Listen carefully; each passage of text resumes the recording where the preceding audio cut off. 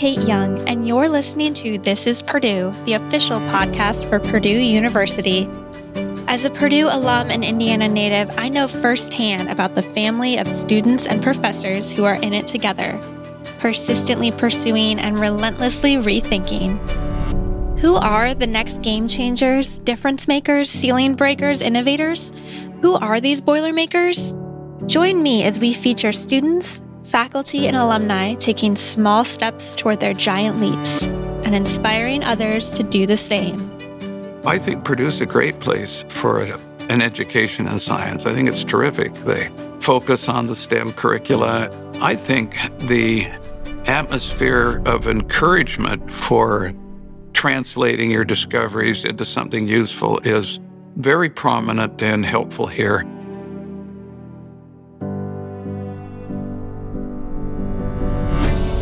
In this episode of This is Purdue, we're sharing an exciting cancer research update.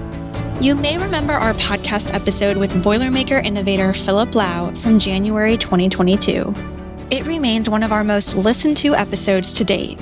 Dr. Lau is Purdue University's Presidential Scholar for Drug Discovery and the Ralph C. Corley Distinguished Professor of Chemistry. He conducts his research as part of the Purdue Institute for Cancer Research. Based on foundational intellectual property developed at Purdue University and commercialized by OnTarget Laboratories, Dr. Lau helped invent Cytolux, a fluorescent marker that allows cancer surgeons to quickly identify malignant cells and remove them during surgery. The U.S. Food and Drug Administration approved this drug in November 2021 for ovarian cancer, and in December 2022, the FDA approved Cytolux to help doctors during lung cancer surgery as well. As Dr. Lau goes on to explain in this episode, this marker helps the cancer's tumors glow against a healthy, non-cancerous tissue like beacons against a night sky. This newly authorized use of Cytolux has the potential to improve the outcomes of thousands of patients, helping surgeons to see otherwise undetected cancer tissue in 24% of lung cancer patients in a clinical trial. Dr. Lau says Cytolux not only allows the surgeon to see the cancer, but may also help surgeons avoid removing tissue. And being able to avoid cutting healthy tissue can be just as important as removing unhealthy tissues. Cytolux was the first tumor-targeted fluorescent dye to be approved by the FDA, and Dr. Lau and his team are leading the efforts to continue to develop imaging agents to make cancer tumors easier to find and remove. In this episode from 2022, Dr. Lau goes more in depth on how Cytolux works, why the team started using it for ovarian cancer patients first, and what attracted him to innovation at Purdue University. Here's our conversation with lifelong Boilermaker, Dr. Lau.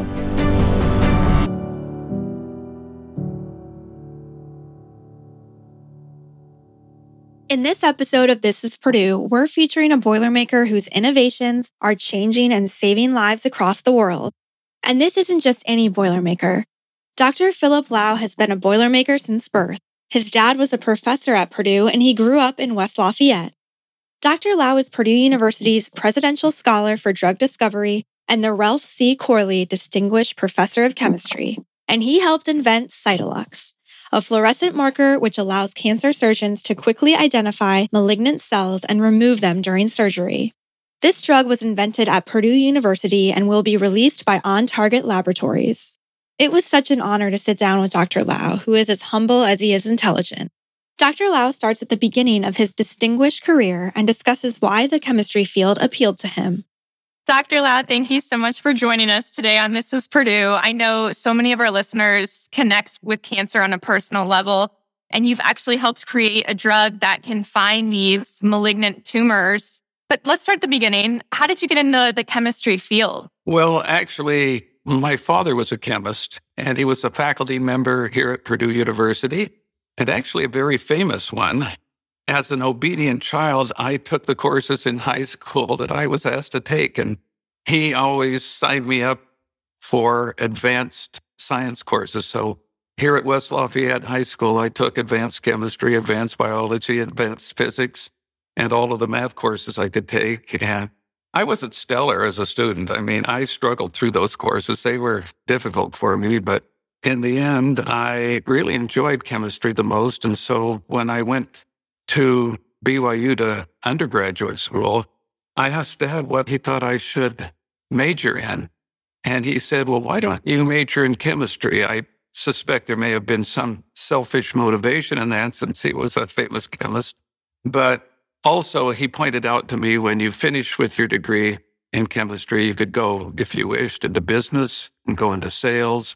You could go into medical school or dental school, or you could continue on in science and sharpen your chemistry skills and get an advanced degree in chemistry.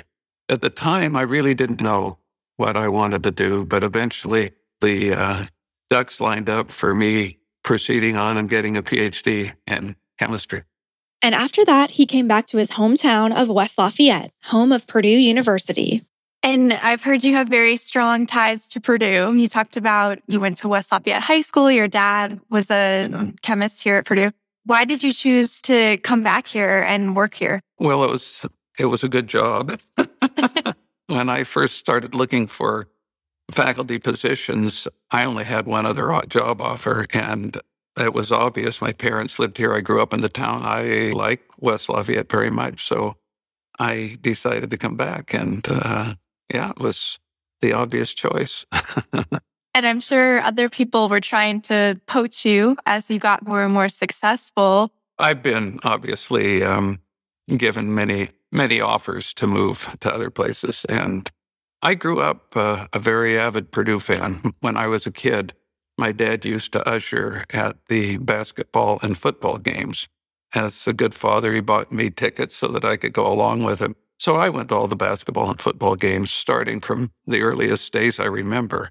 And I grew up an avid Purdue fan. It's interesting. Here's a personal story that you might find interesting. I played basketball at West Lafayette High School and was fairly good. Okay. I got a basketball scholarship to BYU, and I did play there. When I got my job at Purdue, shortly afterwards, BYU came out to play basketball here. I had tickets for the game. I wasn't sure who I was going to root for. And when the opening tip-off went up, immediately I was a Purdue fan. Did you wear Purdue colors? I don't think I committed myself at the time. Okay. Yeah. But I do now. You stayed neutral. I have a full wardrobe. And as a matter of fact, all of my kids have Purdue rooms in their homes where they have all the Purdue paraphernalia that we send them and so forth on the walls. Are you still an avid sports fan here? Yeah, I have tickets to both basketball and football games. As if that wasn't enough proof of Dr. Lau's love for Purdue, listen to this.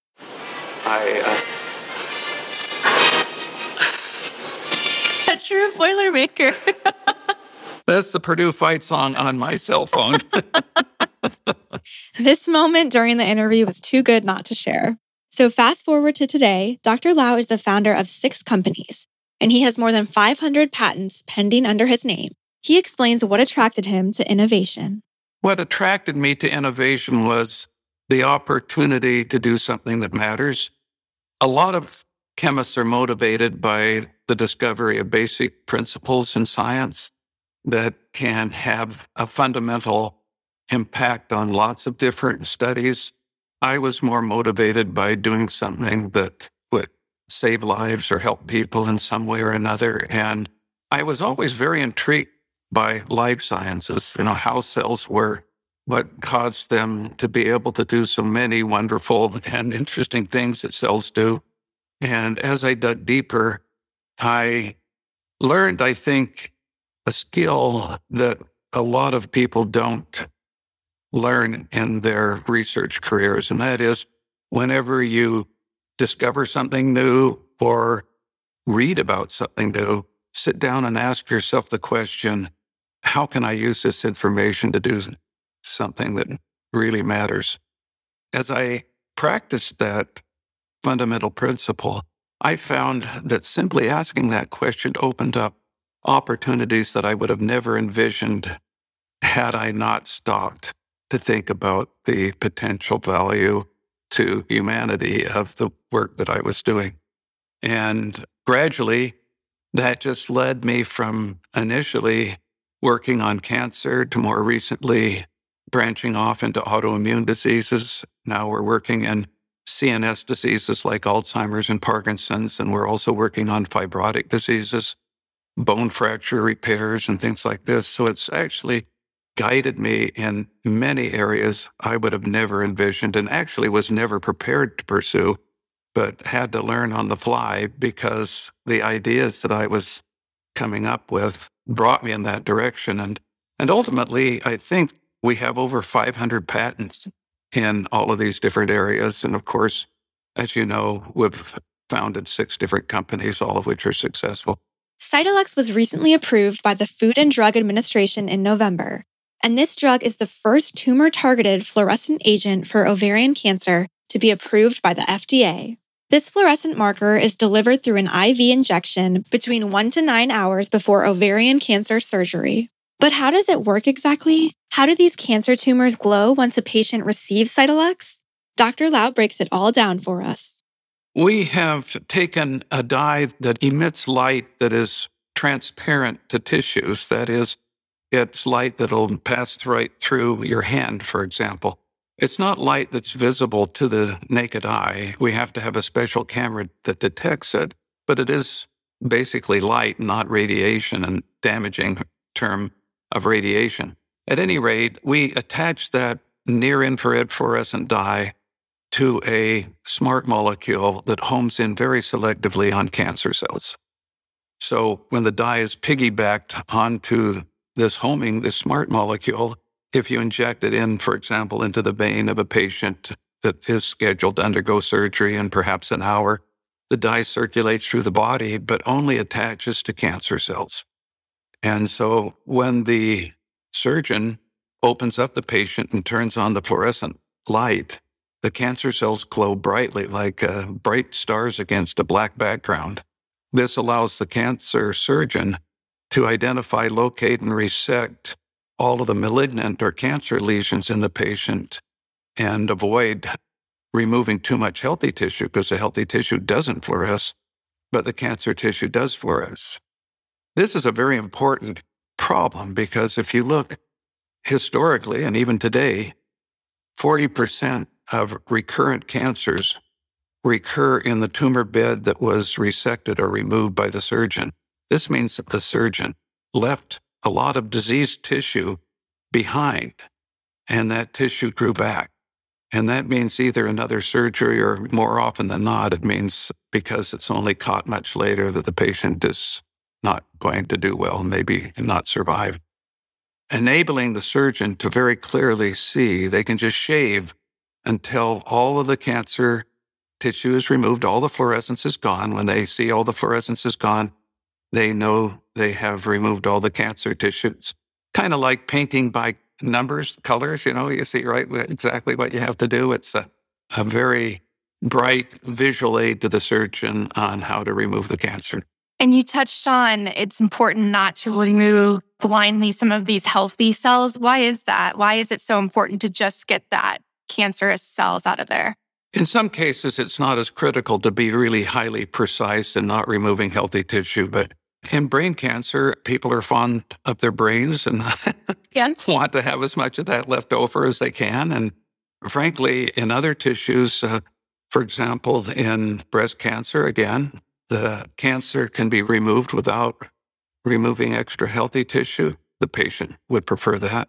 In some cases, resection of healthy tissue actually does serious damage. In prostate cancer, for example, if a healthy nerve is accidentally severed, the patient can be incontinent and impotent after the surgery.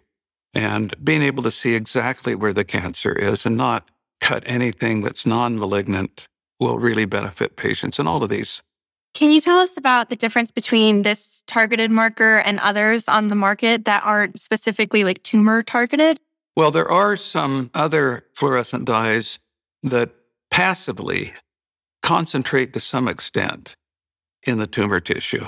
But the contrast between the malignant tissue and the healthy tissue is blurred, and the boundary between the two is always not very exact.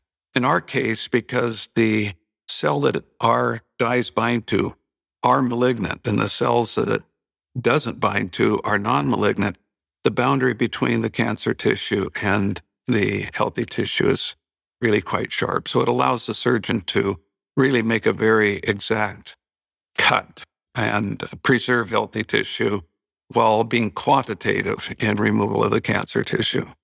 And as you can imagine, the creation of this pioneering drug was no easy feat. It took many different experiments and years of work. But as Dr. Lau explains, this whole concept of a fluorescent marker was actually discovered by accident. I could go way back and begin with the accidental discovery of a tumor homing molecule. We have all day. Well, okay. I was studying plant cells and asking the question how these plant cells detected pathogens like bacteria and viruses around, because a lot of plants will wilt and die because of a pathogen infection like bacterial infection. And so we found that if you ground up some pathogenic bacteria and spread the dust on the leaves of a soybean plant, that would prevent that soybean plant from getting a bacterial infection later on. Somehow it would immunize the plant. And we wanted to find out how that information was communicated from this ground up bacterial dust to the plant to create this immunity. So I asked a graduate student to see if any of these bacterial pieces were captured by the plant cell and carried inside. I told him to radio label it and then see if any radioactivity went inside the plant cell. And he went away and then came back and said, Dr. Lau, I'm sorry, I can't do the study. And I said, well, why not? He said, because I don't want to work with radioactivity. And I thought, gosh, everybody around us is doing it, and we do it all the time. But anyway, so I deferred to his preferences, and I asked him instead to put biotin, that's a vitamin, and attach that to some of these bacterial pieces and see if that went in. He did, and it went in. We celebrated, hey, that shows how this signaling is taking place. But then I told him to conduct what we call a control study, where you show that it really is recognizing the bacterial piece. So I said, now put biotin on insulin. Plants don't have insulin. And I told him to put it on bovine serum albumin. That's just a protein in the bloodstream of cows. And show that it doesn't go in, because we knew they didn't do anything to plants. And he put the biotin on those two proteins, and they went in too. And so this is how science works. And he came back. He was terribly disappointed and said, Dr. Lau, we were wrong. The experiment didn't work. The biotin-linked cow protein and the biotin-linked insulin also went in. I said, Mark, you have just discovered a vitamin uptake pathway in plants. The plants are taking up the biotin because they can take up a biotin-linked cow protein, a biotin-linked human protein, and biotin-linked bacteria. To make a long story short, we decided to find out if animals had that capability too. So we looked at animal cells, and then we jumped to folate, another vitamin. And by the way, animal cells did have that. And when we jumped to folate, we found out that only cancer cells had the ability to take up folate. Wow. And that was a breakthrough by accident, I must confess. That started my first company, Endocyte. We used folate to deliver attached drugs very selectively to cancer cells, avoiding uptake and the associated toxicity when, a good drug goes into healthy cells. And that made a huge difference. The whole process got started by an accident, but the outcome was that we noticed that something useful could be developed out of that accident. And from folate, we went to lots of other homing molecules, and now we have a whole toolbox of homing molecules that we can use to target drugs to, as I said, not only cancer cells, but cells involved in all the fibrotic diseases, the autoimmune diseases, the CNS diseases, bone fractures, even inherited diseases and things of this sort. So we're covering a whole realm of human diseases based on the principle that if you can concentrate a good drug specifically in the disease cell and not have it taken up in healthy cells, you'll improve the potency of that drug and reduce its toxicity to healthy cells, making the drug far better than it was before. And all 6 of my companies are founded or built on that principle. Wow. So not only is Dr. Lau and OnTarget's drug changing the lives of people with ovarian cancer, this toolbox of homing molecules Dr. Lau talked about has the potential to impact cells involved in fibrotic, autoimmune, and inherited diseases. Dr. Lau discusses the next steps his team took to get Cytolux on the market. Initially, the whole discovery process is usually begun with a concept that you have, for example, a homing molecule, and why not use that to color cancer cells or make them glow like light bulbs so that the surgeon can see it. And so the first step is to do the chemistry in the laboratory, which we did. And the second step was to culture cancer cells in a little dish. The initial study that we did was we cultured cancer cells in a dish in the presence of healthy cells in the same dish. They were human cancer cells and human healthy cells. We added our tumor-targeted fluorescent dye, let it sit there and bathe all the cells, both the cancer and the healthy cells.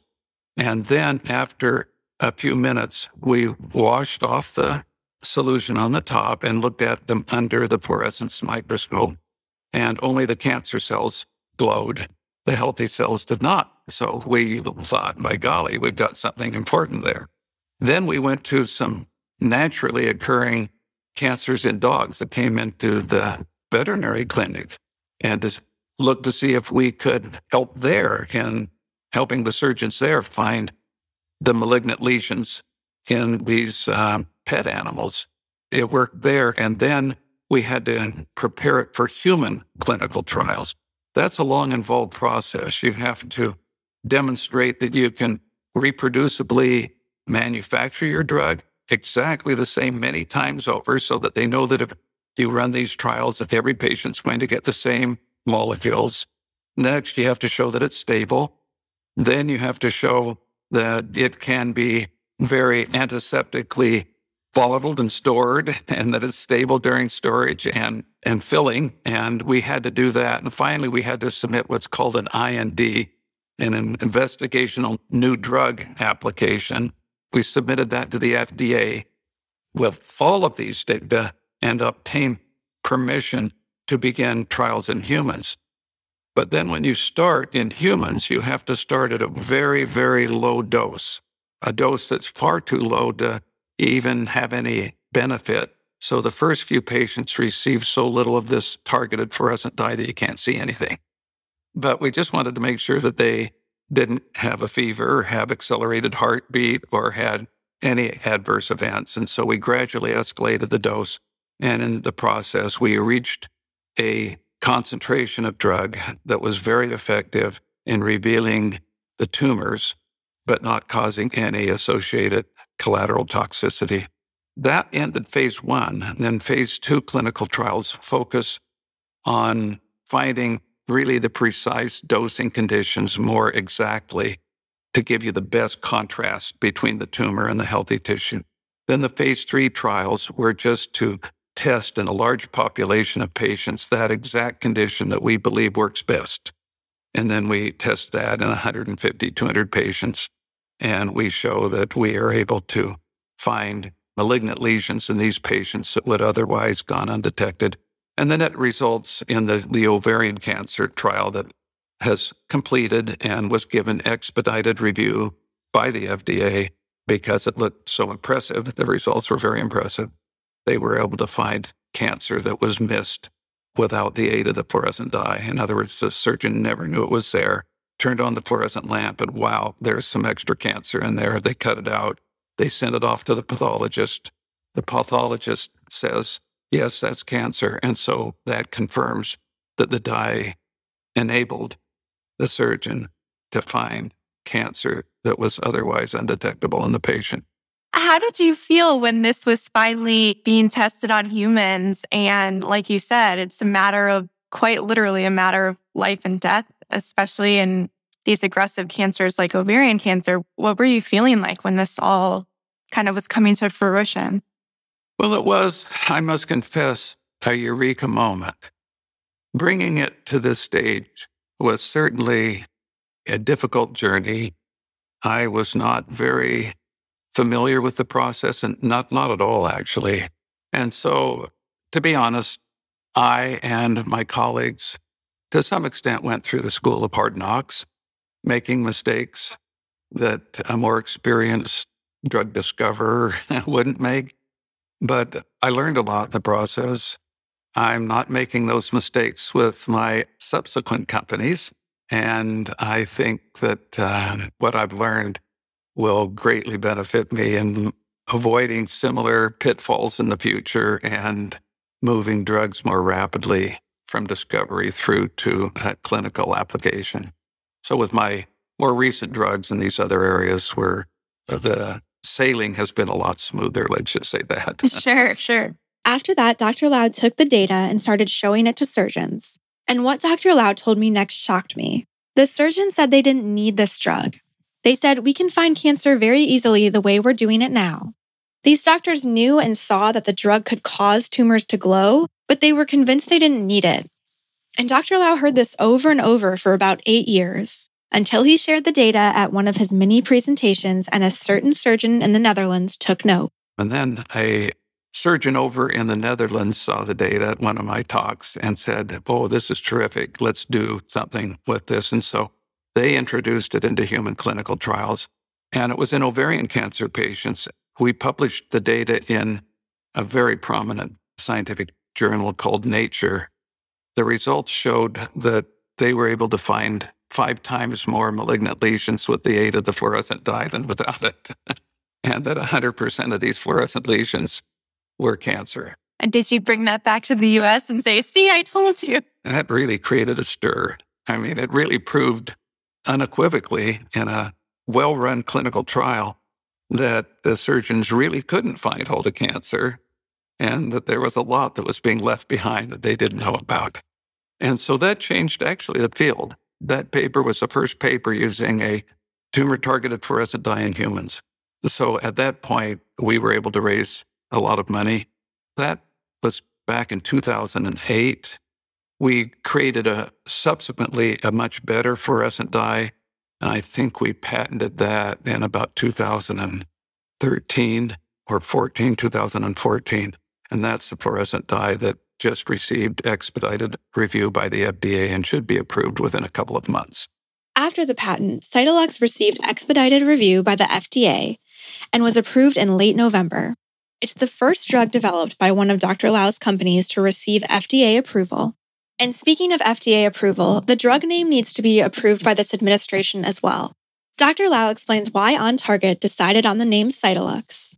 Well, the prefix CYT comes from the Latin for cell, and lux comes from the Latin for light. So what you have is a lighted cell, and that's where the name stems from. One has to get these names approved through the FDA. You can't actually claim any outcome or benefit with the name, so usually you go to companies that know what will be allowed and what won't be, and you select 4 or 5 and send them to the FDA with your preference, and the FDA then approves them or disapproves them. And this was approved. Chris Barries, CEO and president of OnTarget Laboratories, explained that Dr. Lau's vision didn't stop with just one molecule. Not only can this fluorescent agent light up ovarian cancer cells, but OnTarget is also currently evaluating an imaging agent for detecting lung cancer in a phase 3 trial. And there's an ongoing trial for prostate cancer as well. Plus, OnTarget and Dr. Lau are making strong progress in the research lab for colon cancer. But I was curious, why did Dr. Lau start with ovarian cancer? There were a couple of reasons. First of all, ovarian cancer had the receptor, we call it, that was recognized by this smart fluorescent dye. And because 95% of all ovarian cancers expressed this marker, this receptor that would bind to this fluorescent dye, it was a good place to start. The second reason was that ovarian cancer is a very insidious cancer. It emerges or is first detected usually only in stage 3 or stage 4 where it's already spread. And I think the average survival is 5 years. That's because it's been historically almost impossible to find the metastatic lesions. It spreads throughout the peritoneal cavity in little, small, malignant nodules. Some of them are buried underneath the viscera and the intestines, the walls of the peritoneal cavity, in different surfaces. And it's just almost impossible to find. But if you turn on this fluorescent lamp, and we have videos of this, you can see the surgeon moving the viscera around. And there's a fluorescent spot. So they cut that out and then they move it around. There's another fluorescent spot. These spots these nodules are often just, a tenth of an inch or less in size. But if you let them go, they'll grow huge. They would normally go undetected because they look exactly like healthy tissue. You really can't distinguish them when they're that small. They're not a bump. They're just smooth. And they don't feel hard or anything like that. It seemed like a particularly difficult cancer to successfully resect surgically, and so it was a good place to demonstrate the benefit of having a tumor-targeted fluorescent dye. As Dr. Lau admits, he's seen a lot of success throughout his career at Purdue. And not a shock here, he still has some really good ideas. Where do you think that drug discovery will be in, 5 or even 10 years? I don't know. I'm getting old. My days are long still. And everybody keeps asking me am I going to retire? I have a problem. I'd like to retire, but I have lots of ideas. And most of these ideas are pretty good. And so I'm not sure exactly what the future holds for me, to be honest with you. We've been very successful, both scientifically and financially, and I don't have any problem getting companies started anymore. Not only do I have a lot of ideas, but it's a lot easier once you've been successful with one or two companies to go out and raise money for funding the drug discovery projects and the additional companies. Well, it's easier once you've been successful. The major investment banks and venture capitalists call you instead of you calling them. And how does Purdue continue to stay at the forefront of drug discovery? Dr. Lau shares more about the companies he's founded while at Purdue and his thoughts on Purdue's STEM curricular. I think Purdue made a decision, and maybe it was just intrinsic in the nature of the university many, many years ago, to embrace the use of science for practical applications. Maybe this stems from the heavy focus on engineering, which is really an application-directed science. Maybe it was the decision of earlier administrators, I don't know. But in many schools, finding a useful application for your discoveries considered prostituting yourself for filthy lucre. It's beneath the dignity of a good scientist to do something of that sort. In Purdue, it's not frowned on. As a matter of fact, it's encouraged. Now, in all fairness, I will tell you that attitude has changed 180 degrees at almost all the universities. Even Purdue was skeptical about the compatibility of having a faculty member also engage in private enterprise. And I had to go up through the department head first, who discouraged me from doing it, then to the dean, who also discouraged me from doing it. It went to the president, and the president had just returned from a trip out to Stanford where they were already beginning to do it. And he said, well, why not let them try? So I was given permission, and we founded, it was 1995, and it was one of the first companies to be founded based on Purdue technology. Since then, as I say, I've had over 500 patents, almost all of them through Purdue University.